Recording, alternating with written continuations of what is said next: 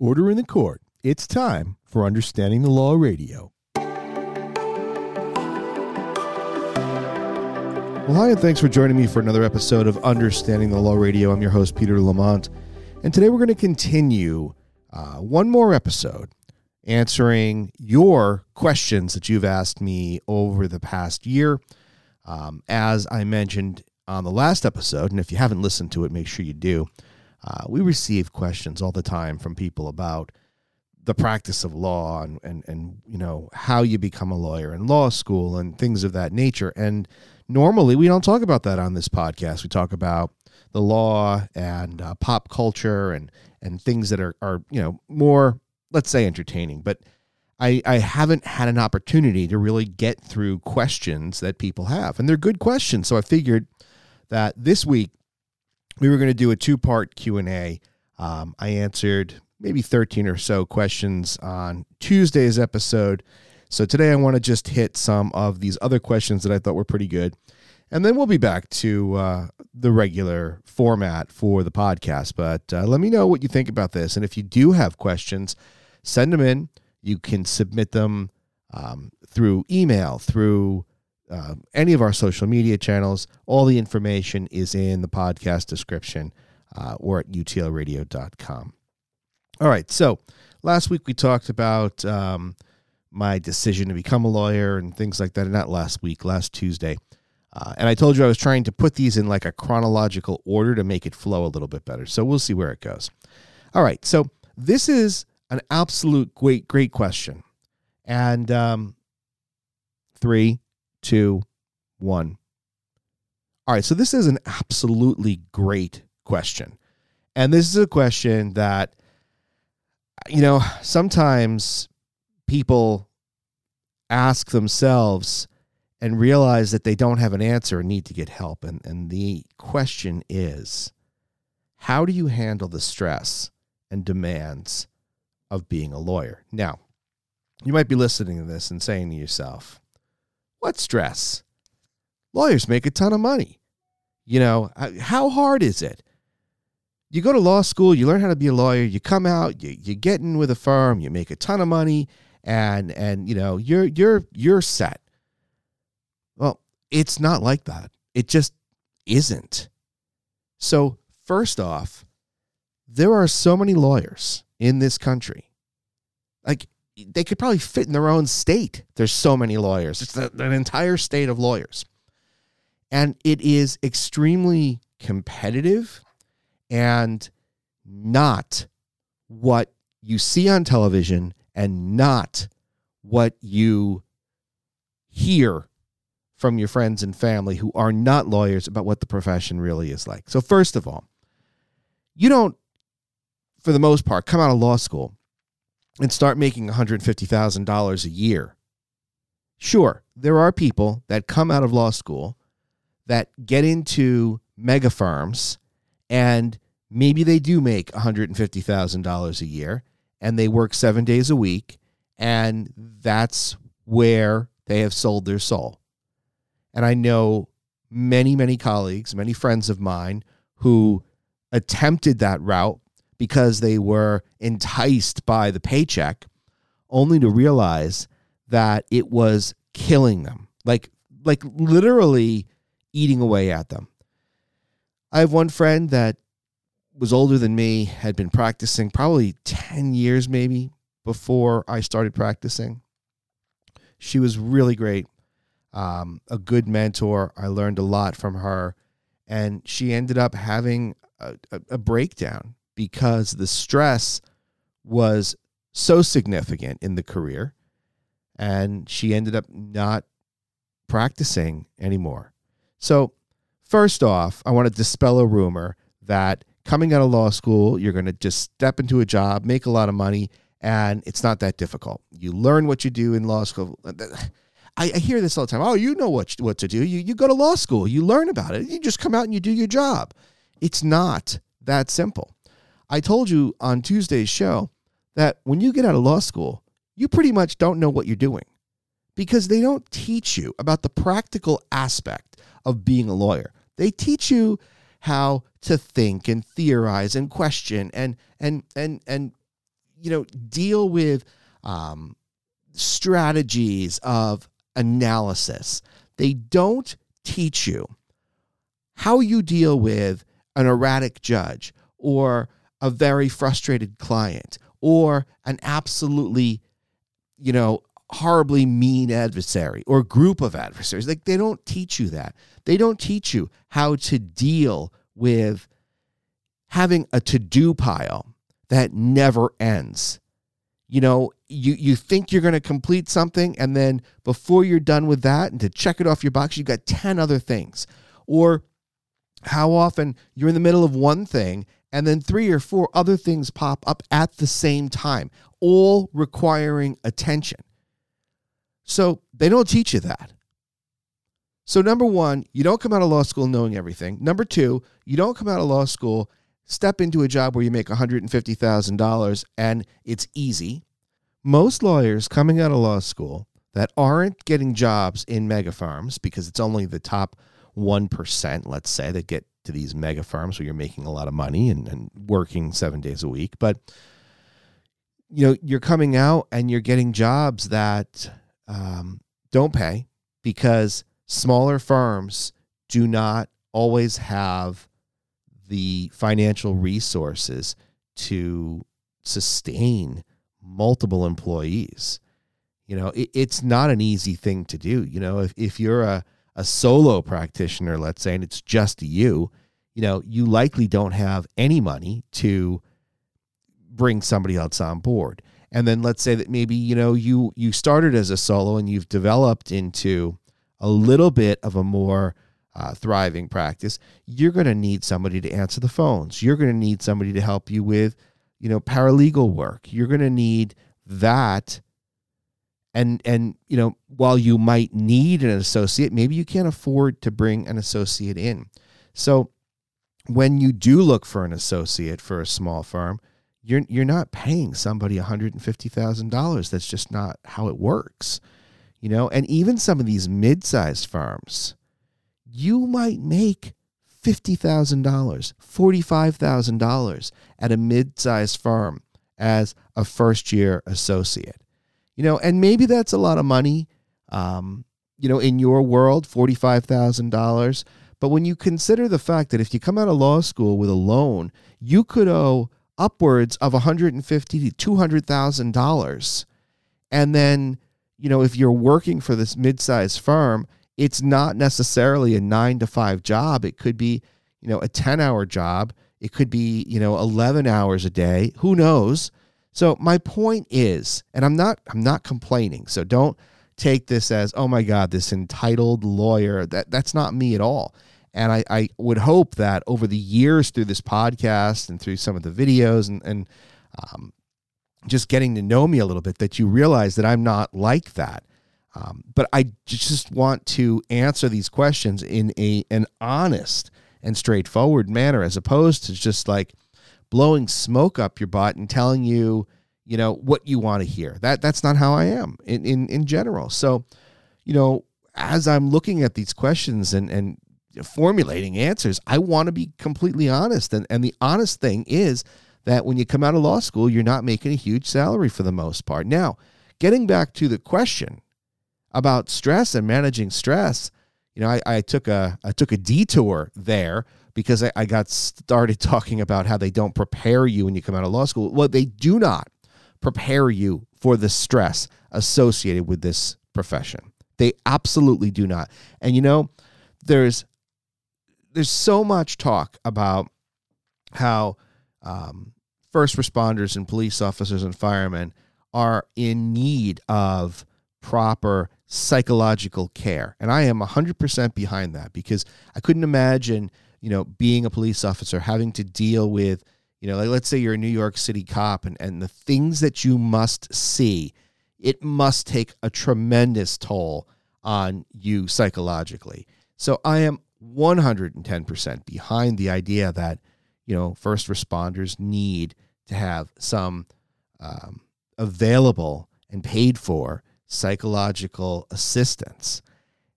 Now, while I'm not suggesting that being a lawyer is like being a first responder or a police officer or fireman, it is extremely stressful. And I feel that not enough lawyers have access to psychological help or enough of an understanding to realize that it's not a weakness to seek help when you are at a breaking point. It's really something that they should be teaching you in law school. There should be mandatory classes in law school about management of your day-to-day, your stress, what the profession is like, especially if you're involved in litigation, and give you some tools and some resources to help yourself, or at least to be prepared enough to be able to ask for help from somebody else. So how do I manage this stress? Well, what kind of stress am I talking about? I am talking about deadlines where if you miss a deadline, there's no asking for more time, or there's no saying, I'm really sorry. This isn't like, I'm late for work and there was a traffic jam. And so, I'm sorry I missed the meeting, but let's just put that in the past and move forward. If you as a lawyer blow a date, it could be devastating for you and your client, because there are dates and deadlines where you can't recover from it. If you miss that date, let's say, for example, you've got a complaint you have to file and there's a statute of limitations and you don't file that complaint before the end of the statute of limitations, your client is forever barred from bringing that claim. Now, imagine what a client would say if they hire a lawyer who can't get the complaint filed by the deadline. So these deadlines that we're talking about are very, very strict and severe. In addition to that, you can't just take one case and work on one case. You need, as especially a litigation firm, you need to have multiple cases at the same time. Sometimes when I was on Wall Street, right, and I was working at this super huge firm when I'd come right out of law school, and I'll tell you, I started as a paralegal, and even though that was a super huge mega firm, I think that my first job as a paralegal, I probably made $22,000 a year at a mega firm, and the big bucks went to the corner office partners and the associates and all the paralegals and support staff. Just didn't make anything really. So anyway, getting back to that, these large firms have hundreds, thousands of clients, but they have enough lawyers, they spread it around. But even so, with spreading it around, it's still, no matter what firm you work at, it's still an unbelievably stressful experience. If you're a solo practitioner, it's all on you. If you're a small firm, it's all on you and the other people in your office. If you're a large firm, it's, spread around, but it's still on you as an associate, on you as a paralegal, on you as a partner to bring in the money. There's just no getting away from it. And oftentimes you feel like you just can't come up for air with the stress. You've got clients calling you. You've got adversaries calling you. You've got courts calling you. You've got the need to bring in more work so you can continue to sustain the firm. So as you're trying to do intake, and then you've got the actual legal work, trials, preparation for things like depositions, drafting motions. And again, all these things are on deadlines, and it becomes an extremely, extremely overwhelming, stressful experience in general. So I have skirted the answer to this question long enough. How do I deal with it? Well, I deal with it in multiple ways. Staying organized for me is critical, right? Staying organized, making sure that I have detailed lists, multiple lists, to-do lists, task lists, a calendaring system. Having a case management system, like a digital case management system, has been a critical tool for me as well, because, it keeps everything organized and it keeps you on track. So the organization in general is one way that I combat the stress and high pressure of the job. Another way that I do it is through getting into work very early. Most often I try to get into work at 7 o'clock, 6:30, sometimes a little earlier, and to take that time when nobody else is in the office and nobody's calling to continue to organize my day, my week, my month, what the months ahead look like with regard to work, checking through multiple times task lists and things that need attention, shifting things around, being flexible. Oftentimes you'll come in with a plan for a day and then something happens or an emergency pops up with a client. Now you've got to be able to shift. So that pre-work time for me is critical. I also like, when I can, I like to meditate, and I've used for years this headband called Muse, M-U-S-E, and it kind of keeps track of your brainwave signals to tell you what level of relaxation you're at, things like that. And, it's a tool, kind of gives you an idea of how well you're able to stay focused and calm during meditation time. So I like that. Controlling your breathing is another thing. Athletes say it. A lot of motivational speakers, Tony Robbins, they talk about it. But controlling your breathing is another thing that I like to do. Work on breathing habits and staying focused and tying in that breathing with meditation. And, of course, prayer. Whether you are a religious person or not a religious person or whatever you believe in, that's whatever it is right for you. But for me, I think prayer is important because I don't feel like in this life you can do it all alone. And I have a great support, team at home. I have a great wife and kids that support me. And I have a great office team that support me, but still I always feel like that higher power is able to give me more help than I could ever give myself. So that's how I deal with the stress. It's very rare that I take days off to decompress. You just don't have that ability. Some years, you don't go on vacation or because you've got a trial or it just doesn't work out. So you've got to find ways on a daily basis to try to control your stress. Otherwise, it ends up eating you from the inside out. And I've seen so many people who can't control that stress and overwhelm in this legal profession turn to drugs or alcohol or other destructive behaviors. And it's really sad to see. But, in one sense, you can, when you're in this profession, you can understand how people get to that point. You can understand the amount of pressure that you feel. So it's obviously